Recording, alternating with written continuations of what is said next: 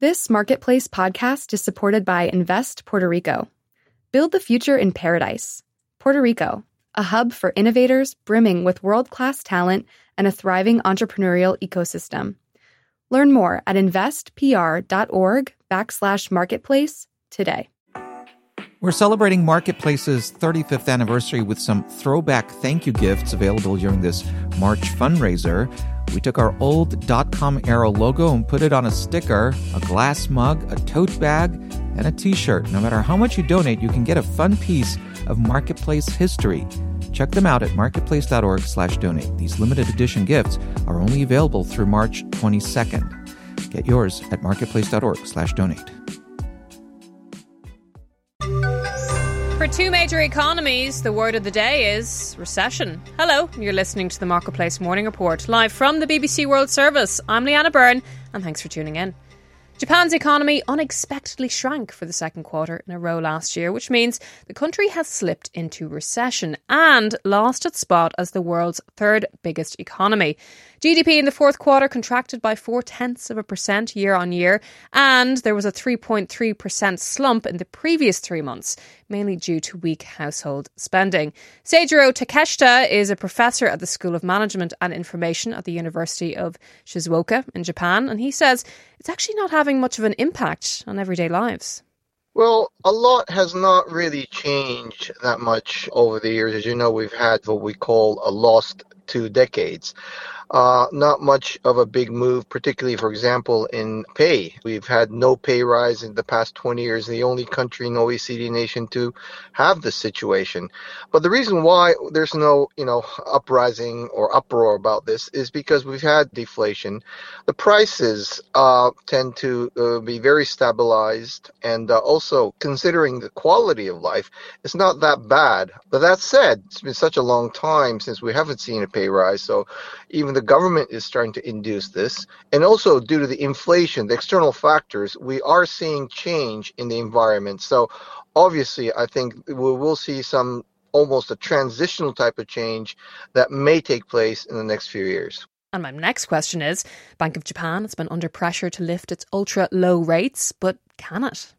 There is not much room, in my opinion, for Bank of Japan to basically, alter the changes. That said, they really have to normalize this, ultra low interest rate, policy that you were talking about. Many of the measures which have been extraordinary should be normalized, because we have to start really thinking about putting discipline into our financial system and, this ultra low interest rate policy, which cannot go on forever. Seijiro Takeshita there. Now let's talk about another major economy, the UK, which also fell into recession in the second half of last year, according to new GDP figures. The BBC's Rahul Tandon will explain. Hello. Hi, Leanna. Just tell us what's going on with the UK's economy. Recession is the word of the morning, isn't it? We've seen 2 successive periods of a decline in GDP, which tells us how an economy is doing.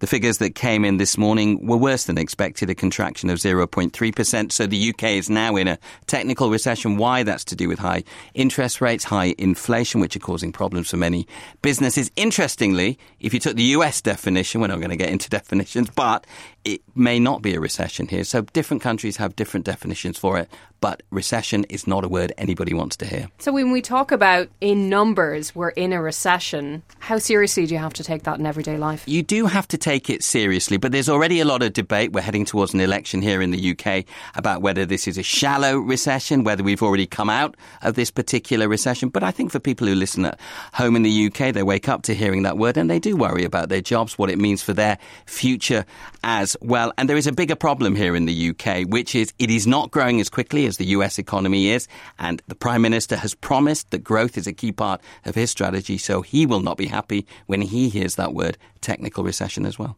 Rahul Tandon, thank you so much for joining us in Marketplace. Thank you very much. Now, let's do some more numbers. Even though the country's gone into recession, Japan's Topics closed up 0.3%, and car maker Stellantis, which owns brands like Jeep and Chrysler, reported higher profits up to just under $20 billion last year. But it warns it could be facing a challenging year ahead because of wage rises, a shift towards electric vehicles, and political and economic uncertainties.